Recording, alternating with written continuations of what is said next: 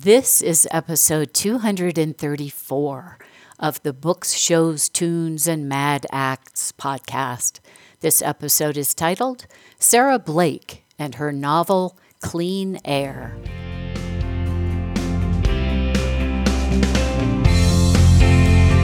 Welcome to Books, Shows, Tunes, and Mad Acts, the show about stuff we like. I'm your host, Jennifer Crittenden, and sometimes I'm lucky enough to be joined by my co-host, Bill Aho, who has an ear for good music and an eye for the extraordinary. Books, Shows, Tunes, and Mad Acts is brought to you by Discreet Guide, the training company for improving your speaking and writing skills. We hope you enjoy the show.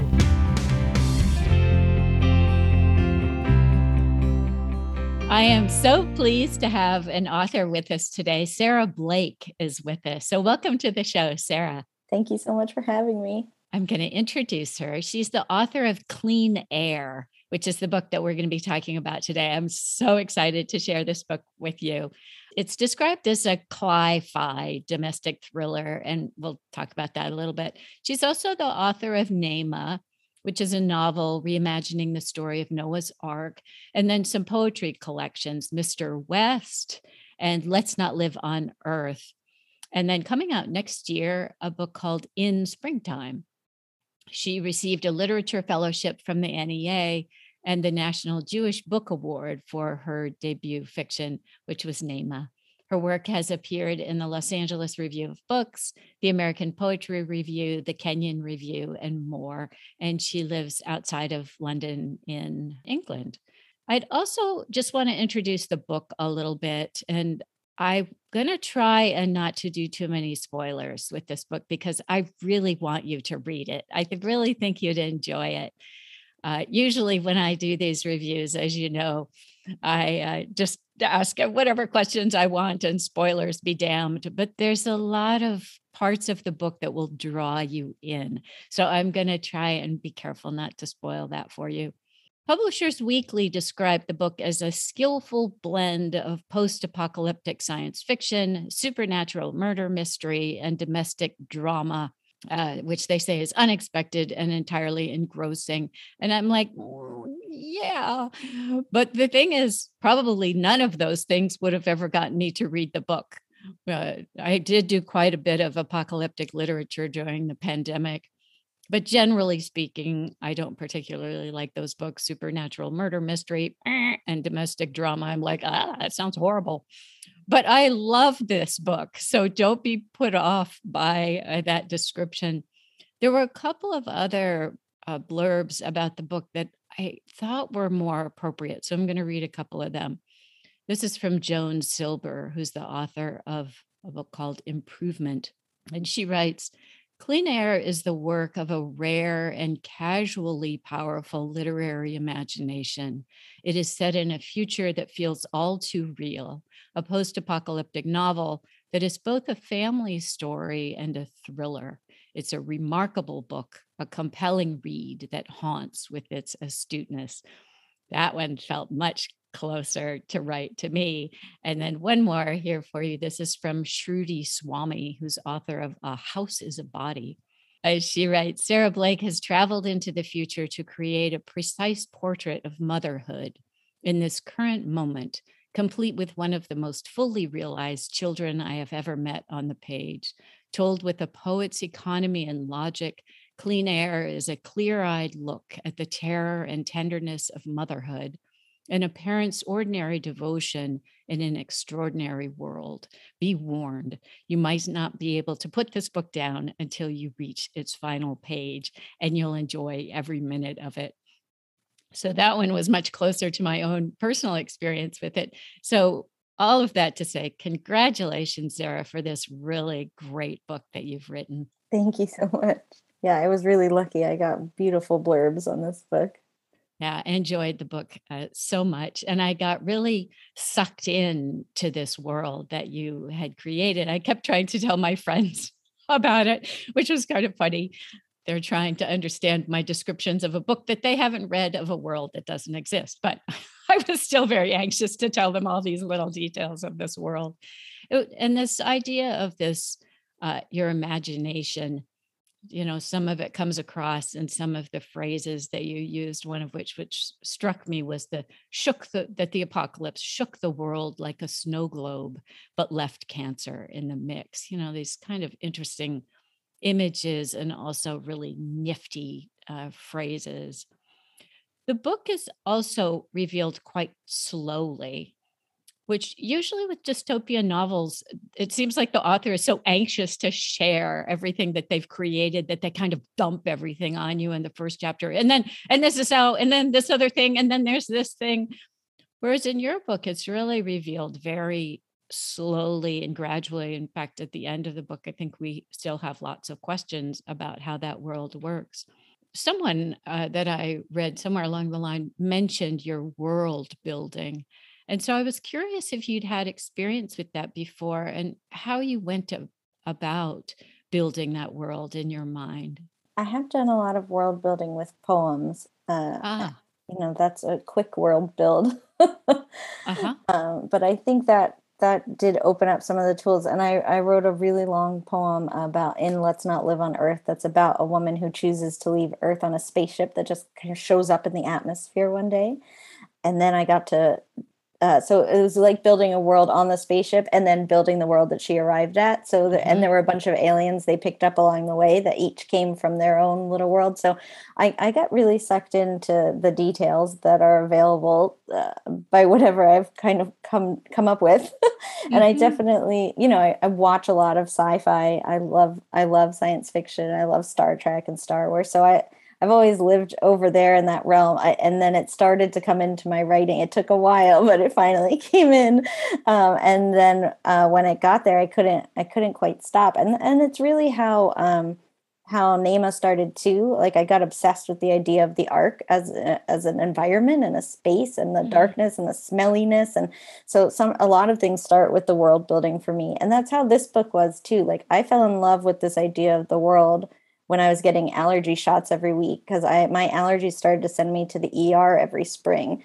And I was like, okay, I need to make an adjustment. Mm. And while I was thinking there, I was like, oh, what if there was a world where this happened to everybody, not Mhm. not just a few of us? And yeah, and the world kind of started from there. But when I world build, a lot of it is in my head or in pictures. I really love to draw pictures of things. It takes a while for things to grow, and I usually really need a strong central character to fall in love with a book and want to write about her every single day. So I started writing this book actually with a series of letters from which Mm. there are letters in the book, but Yeah. this was like 40 pages of letters just from Isabel to Cami, and it wasn't until I was done that I was like, oh, now I know my characters, and so yeah, my approach is kind of to have the world built and my Mm. characters established in my head, which takes me a while. I'm not someone who hears characters; they don't pop in. They're not fully built when I come to them. Like I have to work to work really hard to build them, and then I start to tell their story, and then I just let the world come in as it comes in. I'm like, okay, well, today she has to take a car ride, so I have to explain how that works, and I Uh-huh. already know in my head, but I haven't put it in. So I think that's part of the why. If it never came up as I went along telling my story, then I just never put it in there. Mhm. And yeah, it was an interesting way, and some things I hadn't even figured out because I was so focused on this idea of a utopic dystopia that but because you've gone 10 years further down the line and people have sort of figured things out, that I forgot about spending too much time on the downfall. And so I hadn't really sorted that out till I was at the end of the draft, and then all that information ended up coming to the front of the book Mhm. on a later draft, because I was like, oh, well, that doesn't really make sense to have at the end, but that's just how long it took me to parse it in that first draft. So yeah, it takes a lot of drafts for me, but it's a really fun part for me too.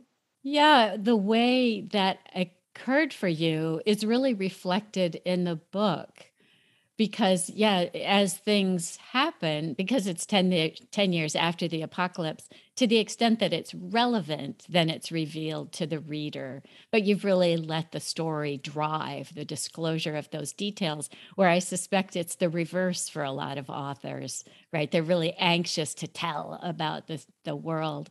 However it happens, it was very effective in this one because it keeps you turning the pages because you're curious, right, to find out more. And maybe she's going to tell us a little more in this next one.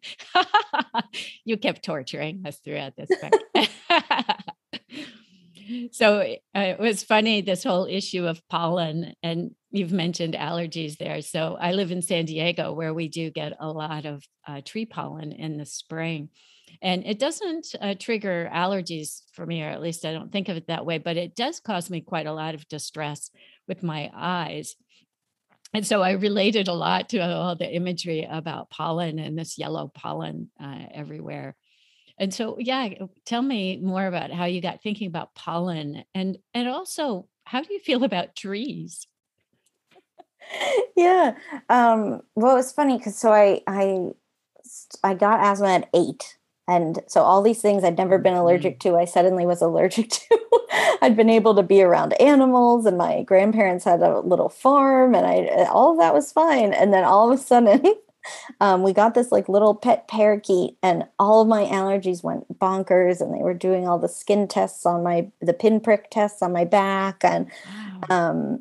And yeah, and my asthma was just in full swing. And it wasn't until that parakeet died, which the test said I wasn't allergic to birds, and we think that was wrong because once the bird died, I started getting better. Oh, yeah, that's kind of a better test, isn't it? Yeah, it was. Yeah, we could have made a few changes more quickly. We could have rehomed the bird if we'd understood. Right. But yeah, so I started getting better. It was always a problem with sports. I was a big athlete in high school. Not past that, but so anytime I played sports, I had to use my inhaler. Wow. And then it kind of went away for over a decade too. Yeah, I didn't notice because I wasn't going out and playing a 2-hour field hockey game or anything, so it wasn't that kind of relationship with exercise anymore. If I started to get asthma, I could just kind of stop. Right. Nothing. But not in the middle of a field hockey game. Yeah, exactly. Right. So I hardly used my inhaler. My allergies weren't that bad. We lived in a bunch of different places around the country. And I guess, some places are worse than others. You never know what you're going to end up near, or what's going to set you off. And so we were back in the Philadelphia area, and it was fine at first. And then I remember every spring it just got worse. And I finally ended up in the ER, just completely unable to breathe. My rescue inhaler was not working. And they ended up putting me on a steroid inhaler, and that cleared it up. But I did need to go back on that for 6 months, and it was really an ordeal.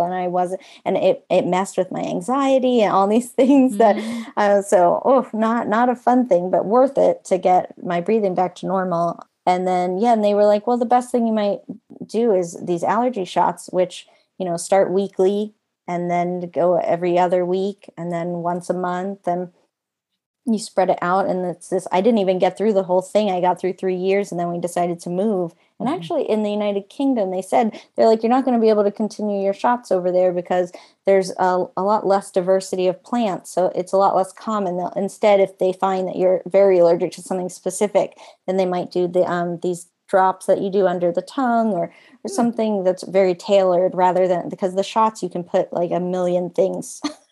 I see. You get it in one arm for plants and one arm for animals. Wow. But anything that they can group together, they do. And you just get a giant shot in each arm. Wow. And then you wait and make sure, you sit there for a half an hour, make sure you're not having some horrible reaction to it. Right. Yeah, so it's a huge undertaking, and luckily we had health insurance that covered a good deal of it. But then when we came here, they're like, you might not have a problem, and it's true. My allergies are way more minor here, and I guess you never know. Of course, this week I shouldn't even say that, because this week I am feeling it. It's my throat is scratchy and my eyes are going crazy. But then we took the bus down to the beach, and like nothing, it all went away. It cleared up. It came back to my town. It goes crazy again. So I've had a really interesting relationship with plants, especially going through the testing all again. When you're an adult, they can fit all of the pinprick tests on your arms because you have big arms now. And I Right. have all the pictures of all the like 40 some tests they do, and they do intradermal so they can on your upper arm to figure out exactly which trees and which weeds. And like I remember a weeping willow tree, that which is like one of my favorite trees, and I can see one from my back window, and that Uh-huh. was like the welt that was the biggest on my arm. Like my arm just went crazy. Oh, wow. So yeah, so it's funny because I love trees, and I grew up in a backyard with a giant maple, and my mother had filled underneath it with pachysandra because you can't grow grass. It gets so shady under a maple. And we had two big oak trees, and we had a dead dogwood in the side yard that was always covered in spiders and but daddy longlegs, and so we would climb on there and we'd be playing with the daddy longlegs. And then we had an alive dogwood in the front yard. So, and my mother loved plants, and she was always naming plants, and so I got really used to, like, even I was always like, I don't care about flowers. I still am kind of like that, but I do find that I can name so many just because she just constantly did it. She'd be like, Mhm. oh, look at that rhododendron, oh, look at that. Uh-huh. Right. So yeah, she really introduced like this love of plants to me. And she was a biology teacher too, so that was a large part of it. So yeah, so I love trees. And in the book, Cami has her tree friend, and my son had a tree friend at Oh, the bus stop. So that was where that had come from. So uh, it became a big part of his life and my life. And yeah, he loved to like go up and hug his tree friend and wave goodbye and hello to it every day out at the bus stop. I mhm. think it got more attention than I did sometimes when he came Uh-huh. home from school.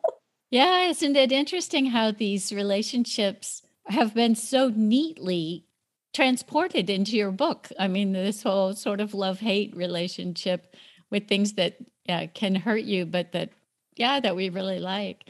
Yeah, amazing. The book I came up with this phrase, at least I think I did, though maybe I heard it before, this genre bending book. I think that's so cute. In that it's both dystopian and also about a serial killer. So I was curious about the serial killer part of it. Did you read a lot of thrillers? Did you read a lot of crime? And how affected were you by the quote unquote rules of that particular genre? Yeah, I read a lot of I don't know, like mysteries, I guess, growing up. Mhm. Like I loved Agatha Christie.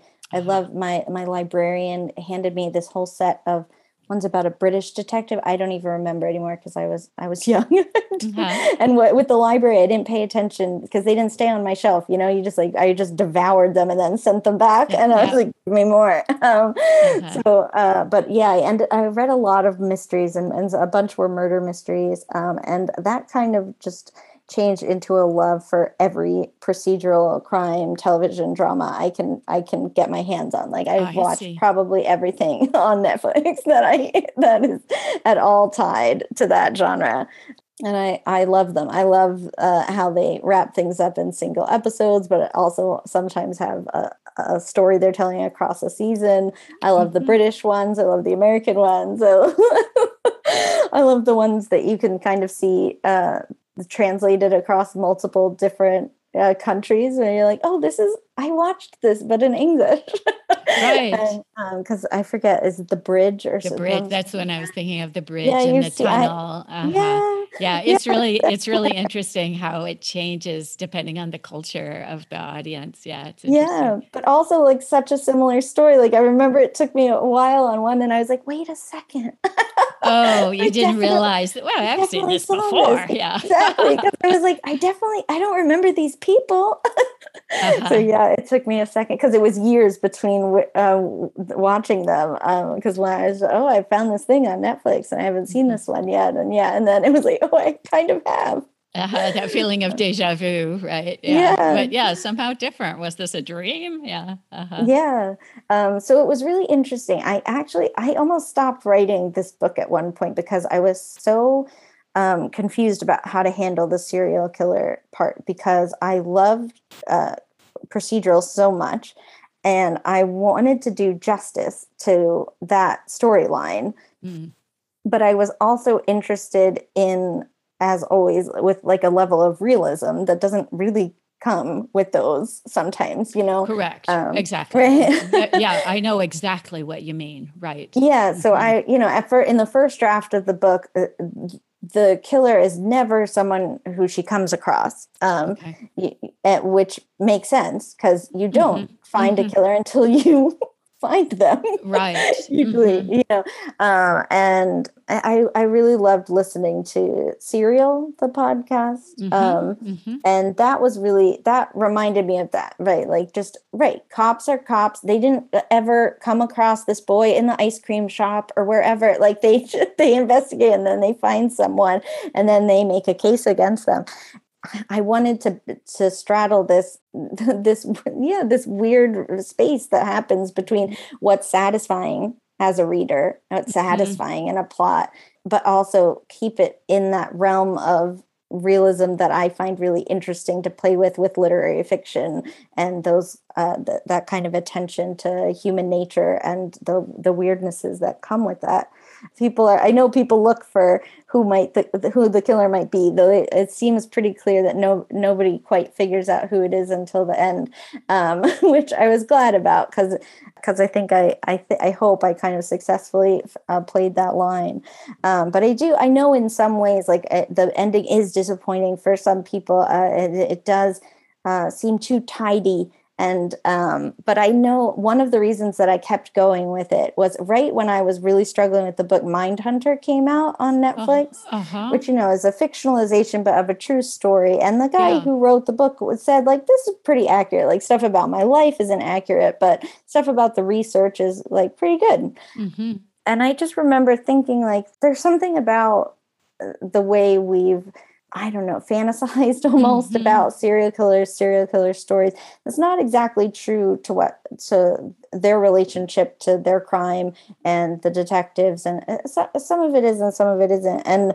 And so I realized, like, I didn't need to make him perfect. I didn't need to make a bad guy that we fell in love with. I didn't Mm-hmm. need, which are some of the things I like most about the TV shows I watch. Mm-hmm. Like, I love Killing Eve. I love loving the psychopathic killer in Mm-hmm. the middle of things. Mm-hmm. But this story was Isabel's. I didn't want it to be torn between also being the killer's, though it does, but only through her and her kind of dealing with, are my feelings, are my impulses like a killer's impulses. So, and that I was really thrilled with the way I accomplished what I wanted to accomplish. But I Okay. do I Mm-hmm. do know it's not. It's got a different ending than you would maybe expect from the genre. Yeah, I think that's how I'm glad that you like how it came out, because I can imagine that there's some pushback from of the people who expect, the very traditional representation in this genre of how we always do it in this genre. But this book isn't that way. And in fact, I would say, not that I've ever met a serial killer, I think, but to me, it does seem more realistic. Like, this is how the world actually works when you have a killer like that. And so, yeah, that's how I would see it too, that it's just more realistic. But of course, yeah, when we're consumers of a certain genre, we do often take a lot of comfort from the way we think it's going to play out. And this book is different. That's just all there is to it. But I'm glad that you kept it in and didn't give up on that. I think it adds some interesting things to the book, particularly the letter writing that we're going to talk about in a few minutes. So I have to talk a little bit about the prose. Since you are a poet, it's always interesting to read prose written by a poet. And there's a certain directness to the prose. I initially started calling it like muscularity to the prose, but I think that term is actually being used in a different way than I meant it. But it's sort of there's a punchiness to sometimes your word choice, or a punchline, or a kind of tough word. And the first one that I saw comes quite early in the book, when Isabel and her husband have this kind of heat between them when she's leaving to go somewhere, maybe to take Cammy to school, take her daughter for school. And she and her husband exchange kind of a sexy smile. And it's a kind of smile, you write, that a couple might exchange when they're on the edge of going to the bedroom. But you're right. It was an easy enough smile to give when they both knew that they didn't have to deliver. And it's that word deliver that, of course, caught my eye. And there are many others like that. So I was curious if you felt that being a poet helps you write that way, or are there other influences that give your prose that kind of punch? Yeah, I see a lot of how I write my poetry and how I write my prose, which is funny because for years I thought I only know how to write poetry. I'll never be able to write prose. I just Mm. found an email to a friend I wrote the other day where I was like, I'd really like to be able to write fiction. Uh-huh. Yeah, and like something just hadn't clicked in my brain yet, and it just took a while to get there. But then, yeah, I find my prose is not really so far from how I think about poetry. And my poetry gets a lot of criticism because it is very direct. I don't know what muscular means, but I would totally describe it as muscular, Oh, okay. like Well, you and I could that. describe it that way. Yeah, yeah, because it's kind of like lean and mean, and like, Hmm. yeah, like a lean, mean fighting machine. That's Hmm. Hmm. Yeah. and that's kind of what I like to go for. I'm very, I don't know, like you said, direct.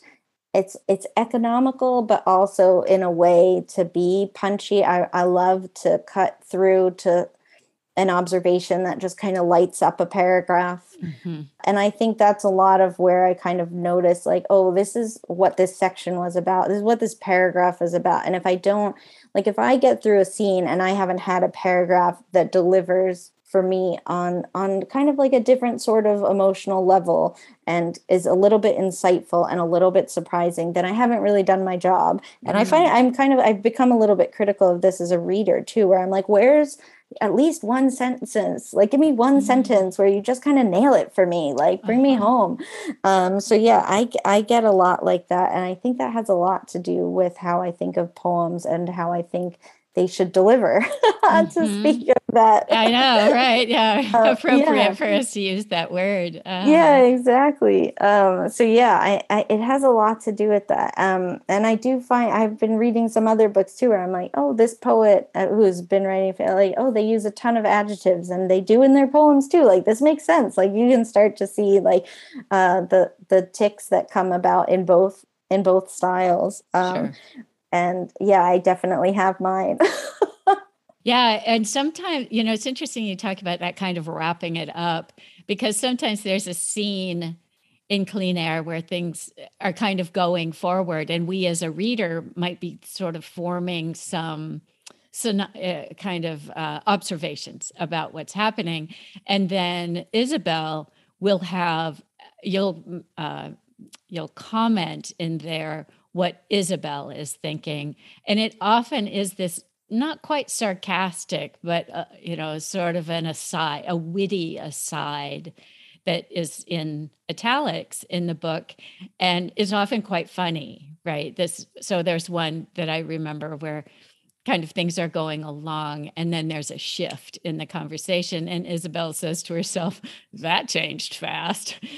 And that's kind of what we were thinking too, right? But it makes you relate to her, and it's often quite funny, right? Yeah, I love making jokes. It's when I realized how to do that in poems, like the whole world lit Mm. up for me. I was like, "Oh my God, I love this." Like because I do it Ah. all the time in my real life. Like I'm a giant goofball. I love to make my friends laugh and my family laugh, and they're silly too. So like I surround myself with silly people, and I laugh a lot. Like that's whenever I meet a child, they always go, "Why do you laugh so much?" Uh-huh. I know this is my personality. So when I started writing poetry, it was very much what you'd expect. It was melodramatic and sad, and I was like, this is fun, and I'm learning and I'm understanding emotions and imagery, and I was really focusing a lot on like how the line works and the line versus the sentence.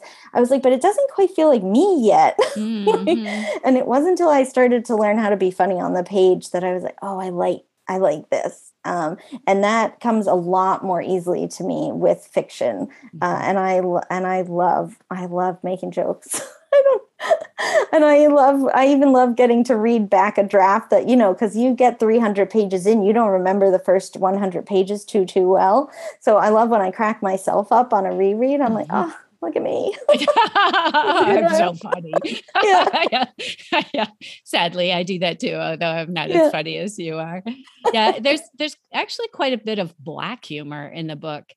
Some of these asides, as we mentioned from Isabel, but also like this one also that caught my eye, talking about, well, and it just seems so appropriate for how we're living right now, is that there are all these potential catastrophes that could have occurred, right? All these other apocalypses which were possible.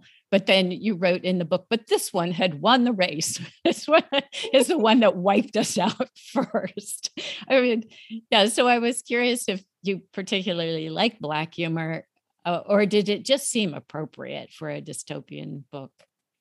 No, it's everywhere with me. I always think that I'm being particular to a certain project, and then I realize I've done it everywhere. I'm like, I just really, Mm. I enjoy dark humor a lot, and I think you nailed it with.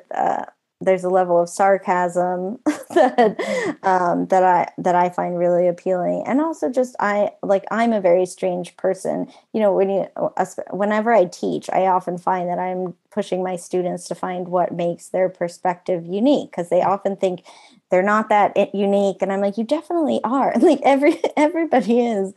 Doing that with them also helped me do it for me, to look inwards and be like, okay, well, what is the weird thing? And I remember, like, it happened a few times. Being in a workshop setting is so helpful for so many reasons. But I remember I wrote one poem about seeing a branch on the ground. It's in the Mr. West collection, and it looking like a dead arm to me, like with fingers and everything. And I had said it so casually in the poem, like, anyone might mistake a limb from a tree as a body a Limb. body's limb. Yeah. Hmm. And my friend just says, like, I think you're the only person Hmm. Look how weird who, you are. yeah. He was like, I don't think we all go around seeing body parts around this, because I think I said, oh, and I saw a glove the other day that kind of looked like a hand. And he was like, no, no, Sarah. And I did another poem that, I don't think it's ended up in a book, but it was published in Sentence, which was a magazine all for prose poetry that I adored. And at one point it talks about a woman who is like gone to the bathroom and like wipes herself. And I remember, which, is in Clean Air. I like to do just like body scenes. I like to be very direct and plain and clear about all the things that we go through in our days. But I remember one of my friends in that class was like, I think you've gone a bit too far. Mm. And I was like, okay, so like here's this line that, like, for other people, it's where it crosses over to Hmm. like too gross or too much or whatever. And for me, I am just like up there in that space, fine. Hmm. Like I'm not grossed out, I'm not bothered, I'm not I don't even notice. And I think it's important, and like it would be so nice if we were all more casual about talking about some of these things. So yeah, so I I've wandered around there, but just to say, I really tried to hone in on what makes me a very weird thinker, and part of that is that I do get dark and weird, and I do see dead bodies and whatever, like I go that way. So I often give that to my characters, and which makes them a tad unlikable sometimes, but for a lot of people make them wholly likable and relatable, because a lot of us have these dark thoughts. We just don't often tell anybody, because what are you going to say? Like, I saw these things out there. Yeah, I see dead people, kind of. Yeah. Or one that we're going to talk about, I see a missing finger. Yeah, yeah, they're definitely. And it's interesting too, because of this whole genre bending thing that I'm thinking about with your book, is walking this line that's often a conventional line, but kind of going off in directions where you suspect there's going to be a reader or two out there that will relate to that. But sometimes these genres do, work to constrain you. So I think that's partly what makes your book so interesting, is that there is that, it's just like, as me talking to my friends about this book, it's because it's different. And so that in some ways that makes it interesting, because you haven't read anything like that before, but it might startle some people, especially the whole issue of motherhood, which, this, this theme that is so protected in American life.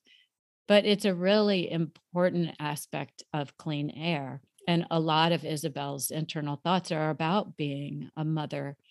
And her daughter, the character of Cami, really struck me as spot on. And so it enhances the motherhood theme because she really talks the way a child speaks. Some of the switching of voices, where first she's like, super sweet. Oh, have a nice day.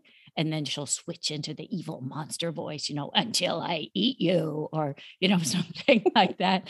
Or there was one I thought was so funny where she's talking to herself and she's like, oh no, I'm in the oven. And today was supposed to be a good day. These are so typical of children and of real children, I should say. And there's another funny one where she spits on the floor to show how wicked she is. And so then she tells her parents, I've done terrible stuff. See, I spit on the floor. There's so much of it that really cracked me up, but seemed so realistic, right? And so how much of Cami is based on real children? But they're like 99% my own child. Oh, okay. Not many children, just him. Okay. There are a few moments of other kids that are other kids that my son has known. Mm-hmm.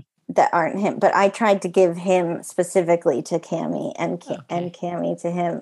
And I can't wait till he's old enough one day to like enjoy it and know that a lot of these stories are just directly from him. Like he directly said the hilarious lines about the person in the oven, like, and my husband and I just started laughing so hard. Like it was such a surprise. Mm-hmm.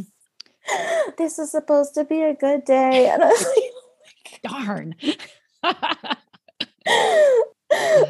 Yeah, so it was great. I mean, it's funny because I'm terrible at any kind of journaling, keeping a diary. I've never been able to do it. I have so many on my shelf that have like one page, like one day in my life. And I'm like, well, that was me trying that thing.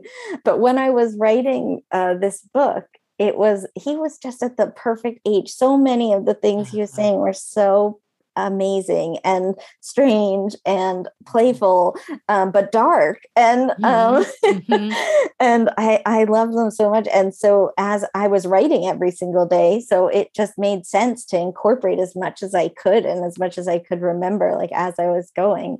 Like I could never pull this off now, probably because I don't have access to like that 4 to 6 year old range of just like, what did you just say? Right. And it's so great. And a lot of the stories that Kaito tells in the book are stories he was interested in because he fell in love with yokai and Yokai Watch, the show. I think it's on the Disney Channel now. Oh. And so he also has a dream of like moving to Japan one day, working for Nintendo. Like he has it all mapped out. So he has always wanted to know everything about Japanese culture as he can. So he asked me to find Japanese fairy tales and all this. So like we went through all this. So I really did get to see some of his reactions to some of these stories as a really little kid, and see which things he's drawn to and which things he gets impassioned about. And it was really great. And I think the spitting on the floor, I don't think he did that. I think I made that one up. But he would go under the table if that was his spot for like, I don't like what's going on here. That was his spot. I remember I liked to play in a kitchen cabinet that was mostly empty. That was my spot. But I went there just to play. Like, I don't know how my parents didn't freak out all the time about like where I was, because I would just close myself in there and disappear. So it was great to get to capture him as well as I really would want to. I think about that all the time now. It's like, is there a way I can, because now he's 11. It's like, oh, is there a way I can capture this age? Because this age is wonderful too, in such a different way. And I haven't figured it out quite yet, how to capture it. It's a little trickier, but Cami, everything just came at the right moments for Cami to be created. Yeah, she's just wonderful. And as that person said, so fully realized, we feel as though if we met Cami, on the street, we would recognize her. One thing I would say about 11-year-old boys is if you do find a way to incorporate him into a story, there's such a dearth of good writing for that age of boy. I mean, of course, Harry Potter was the huge exception, but I think partly it was really so successful because there aren't a lot of other books that appeal to that age group.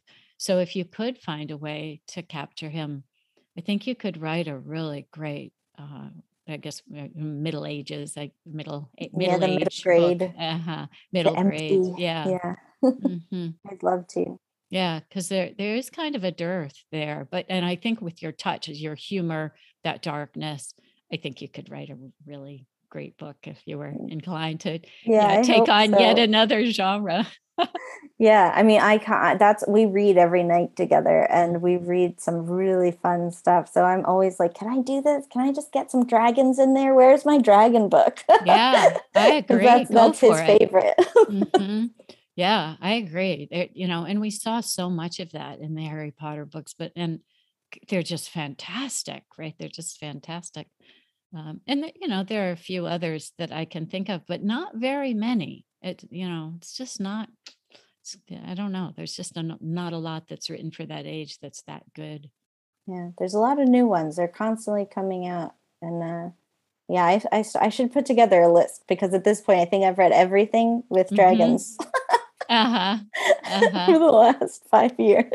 Yeah, and there are some really spectacular ones. If you haven't read Where the Mountain Meets the Moon, I it's know I haven't it's read that. really fantastic. And Okay.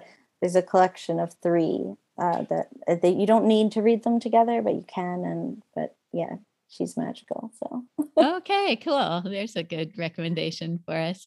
So let's talk about letter writing, which is also such an interesting part of the book. The book isn't long or particularly complex, but it has a lot of stuff in it. And one of them are the letters that Isabel goes to a special place. I won't spoil it, but she goes to a special place and writes letters.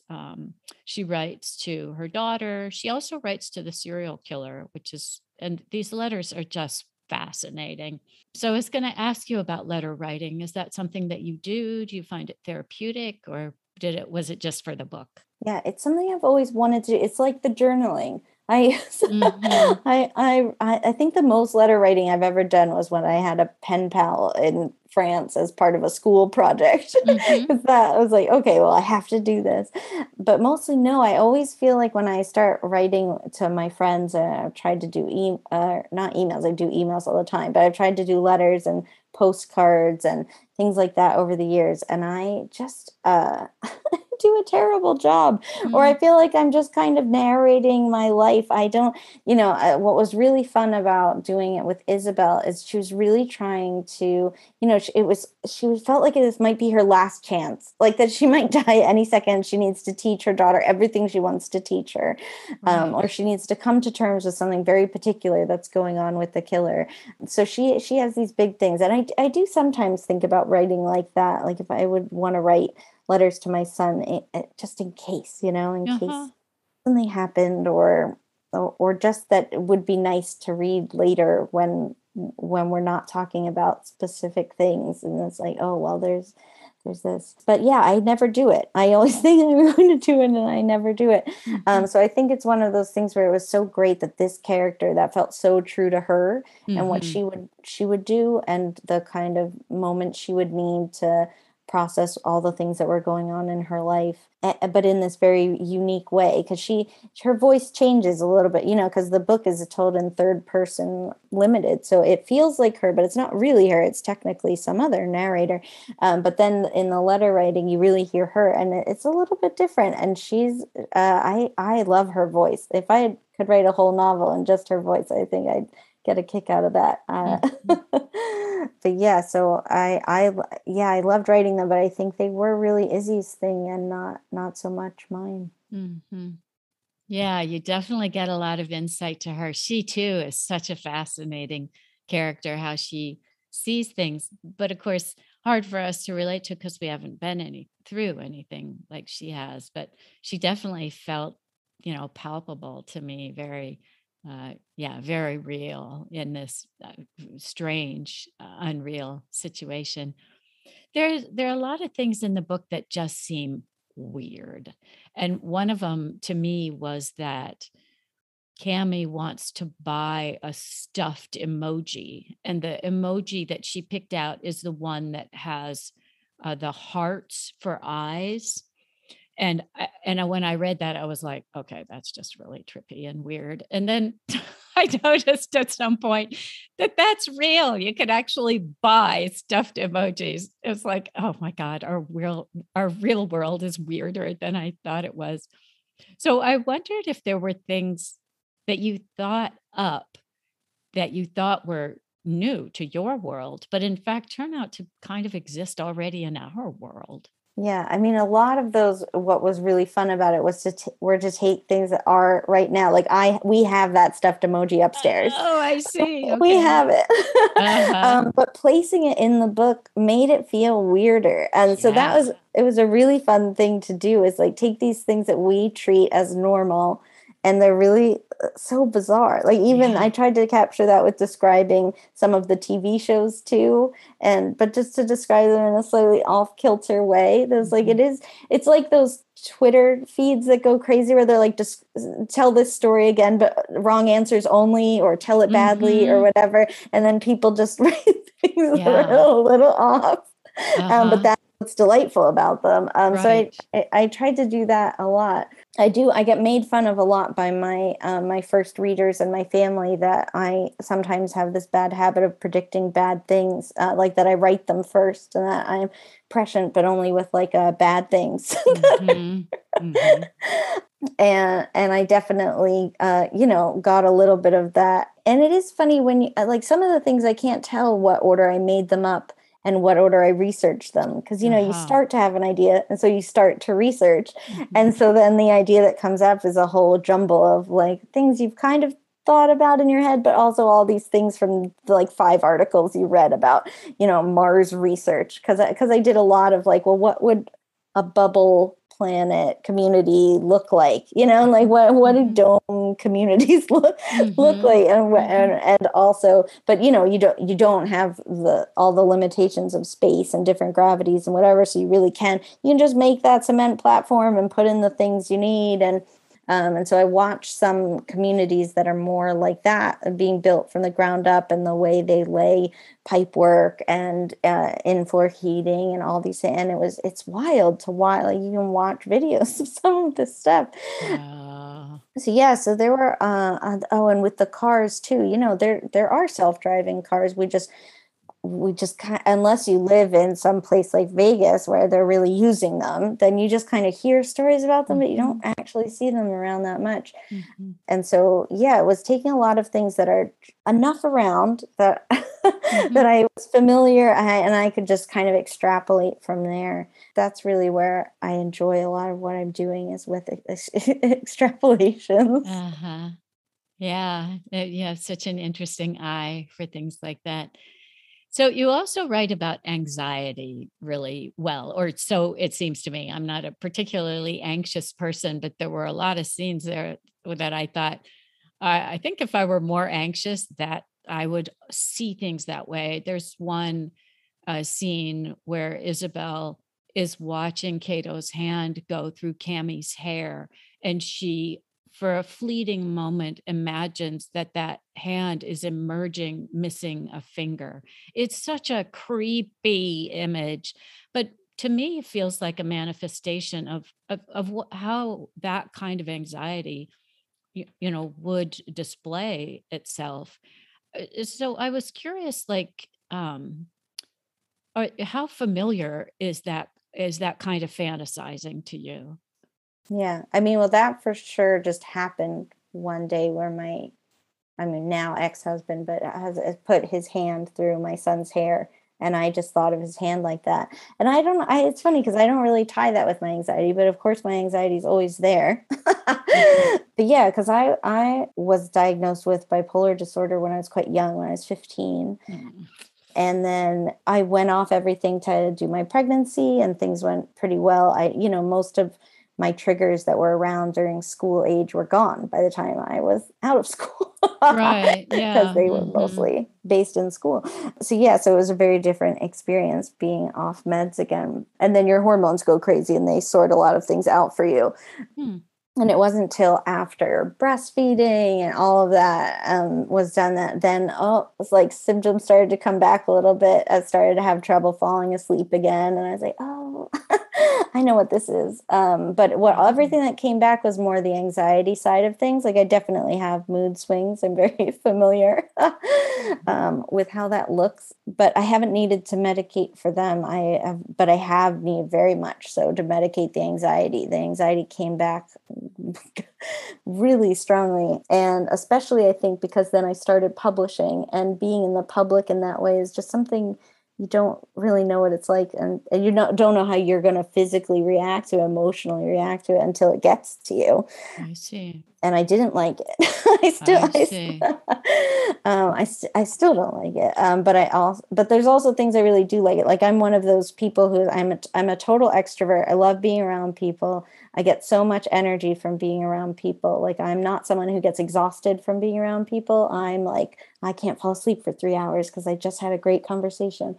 But I'm also the kind of person who my favorite way of being around people is to go to a dinner and a movie by myself. So I like to be around a crowd of people, but I don't have to interact with them. And you're not the focal point. Yeah. And I don't really have to talk. And I just a lot of listening. I like the hustle and bustle. I'm the oldest of 5 kids. So I'm used to noise. Mm-hmm. So to have kind of grown up and then you're in college and it's just like you in your room and you're like, what is happening? So yeah, so I have a million different relationships with quietness and sleeping and anxiety and mood, and I've learned so much about them over the years in really interesting ways. And so, yeah, I wanted to get to do part of that with Izzy. I've never written completely about bipolar disorder yet. I'd really love to at some point. Because I feel, it's one of my pet peeves is to see really poorly written bipolar characters. Which is everywhere. But it hasn't come up yet for a character. But for Izzy, it would only make sense that she would have anxiety. Oh, yes. And being a mother in that situation, right? I mean, even those of us who aren't very anxious people, becoming a mother will make you anxious. That's for sure. Yeah. It comes with the territory. Yeah, it really changes things. And so I really wanted to, I really dipped back into my first experiences with the meds for that and thinking about, okay, what is it like when you're first getting panic attacks? And what is it like when you first try that weird dissolvable tablet that tastes horrible but kind of helps? And yeah, just all the little bits and pieces. And I wanted to nail that as best as I could, even though it's not a central part of her story.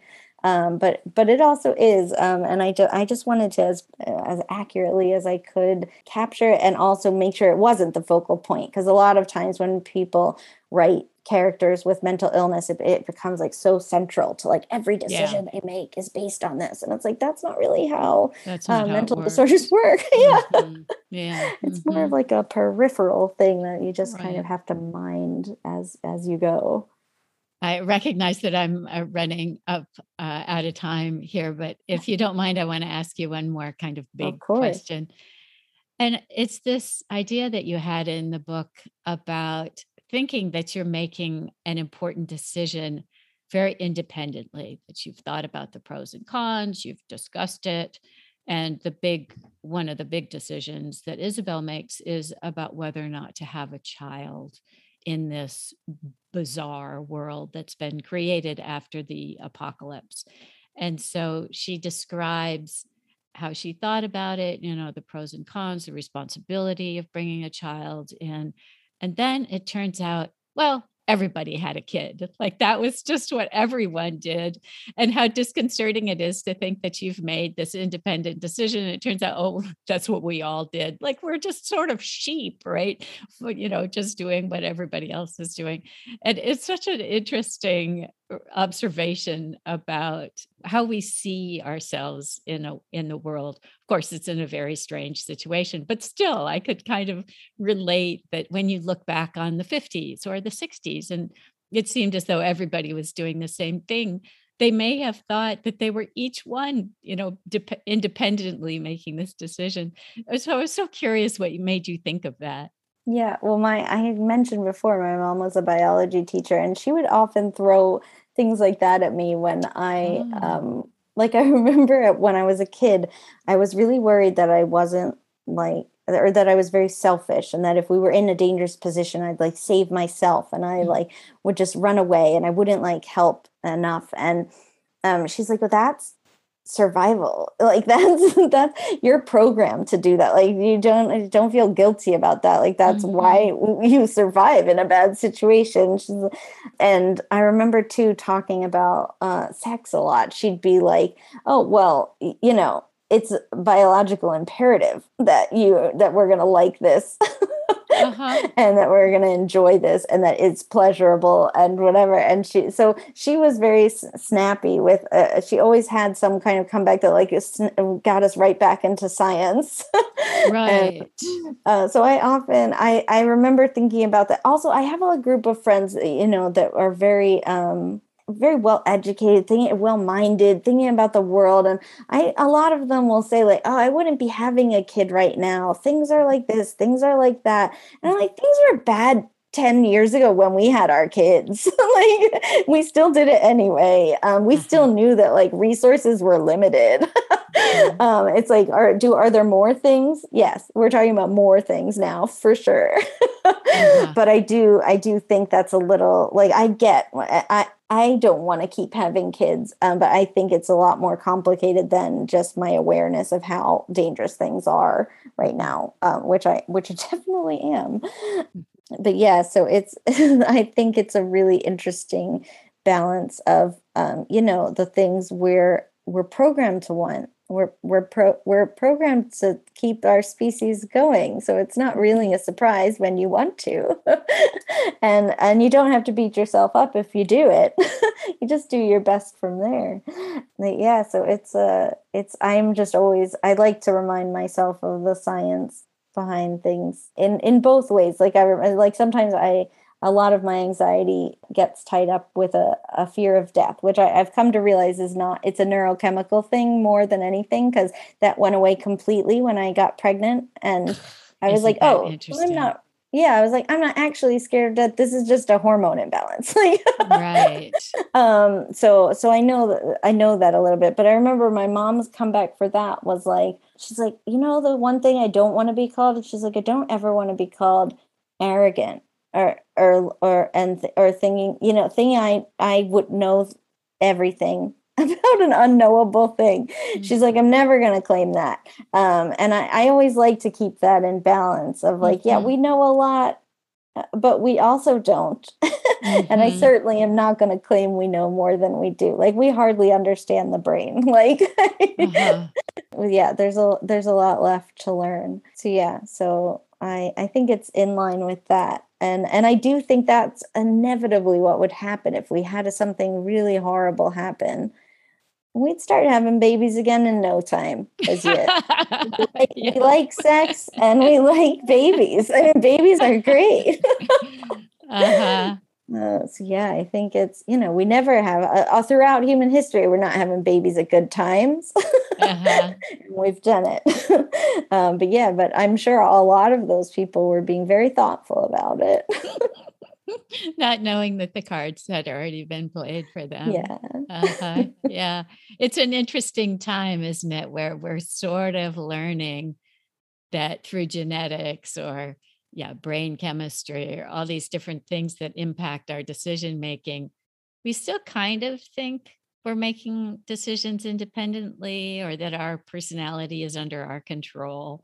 Speaking of arrogance or, all of these things, if we just behaved better or if we just were better, then things would be different when it could be, I imagine, many, many, many years and experiments from now. It's like, no, actually, yeah, that wasn't really under your control. You, you arrogant little thing, you. Yeah. It's such a weird mix. I mean, we are our genetics. So it's like, well, you are. It's like you're Mhm. you're programmed to be this way, and your programming is you, so you're good. Like Mhm. Right. Yeah. In Yeah. some ways, it's a kinder way to look at, why we do the things we do. Yeah. Well, Sarah, it's been so lovely to talk to you. I'm sorry to keep you over. Oh no, it was great. But before I let you go, is there anything that you'd like to share with the audience? If you'd like to refer them to your website or the book, or really anything you'd like for them to do for Yeah, you? sure. Yeah, sarahblakeauthor.com is, and it's Sarah with an H, is a great place to go to. You can read poems, you can watch a little movie of one of the poems. You That can, little movie is really cool, isn't it actually. great? Yeah, it's Yeah. really neat. Yeah, it's worth it. I'll put the website in the show notes too. But yeah, don't miss out on that, you guys, because it's worth a look. It's neat. Yeah, I had nothing to do with that other than sending my poem into the contest, and then Aisha Altanach took it from there, and she's brilliant, and I love that movie so much, and Mhm. I feel like I can definitely say that because I have very little to do with it. So, Ah, interesting, right? Uh-huh. yeah, she's brilliant. So it was such an honor that she chose my poem, and yeah, now I have this beautiful movie that I get to show. But yeah, so that's a great place to go to, and feel free to connect to me. I love talking with people. I've started a newsletter even, and every month I try to publish something that's a little bit craft related, a little bit life related. Sometimes it hasn't happened yet. I plan at some point to write about what it's like living in Britain and to kind of expatriated and what that's like. But mostly so far it's been, well, why this book? Why, if anybody's interested in some of the things we touched on here, sometimes like I have a whole essay about, why I wrote about motherhood more, and why I write about joy instead of sadness. And yeah, a lot of things like that. So it's a good place to go. And the book is everywhere. Is that right? Yes, it Uh-huh. should be Uh-huh. everywhere books are sold, as I used to say. Yeah. Uh-huh. And I sincerely do recommend it for my listeners. I really think you'd get a kick out of it. It's interesting. And if you're like me, yeah, you'll start trying to tell your friends about this cool book. But yeah, if I don't get more people to buy it, I'm going to just start sending it out to people and force them to read it. I just enjoyed it so much. So thank you so much, Sarah, for writing the book, and especially for taking the time to come on the show with us. Yeah, thank you for inviting me and for trying to capture it. It is difficult. I think we found that as we were trying to figure out the marketing for it, is it's hard to describe, and it's better to just, read the first 10 pages and see how you feel. Yeah, I would agree. I feel the same. Yeah, don't try and label it, just read it. Yeah.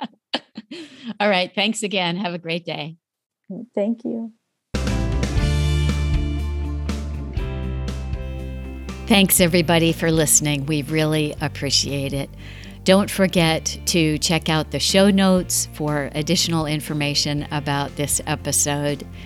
And give us a like or a thumbs up on Podomatic or wherever you listen to your podcasts.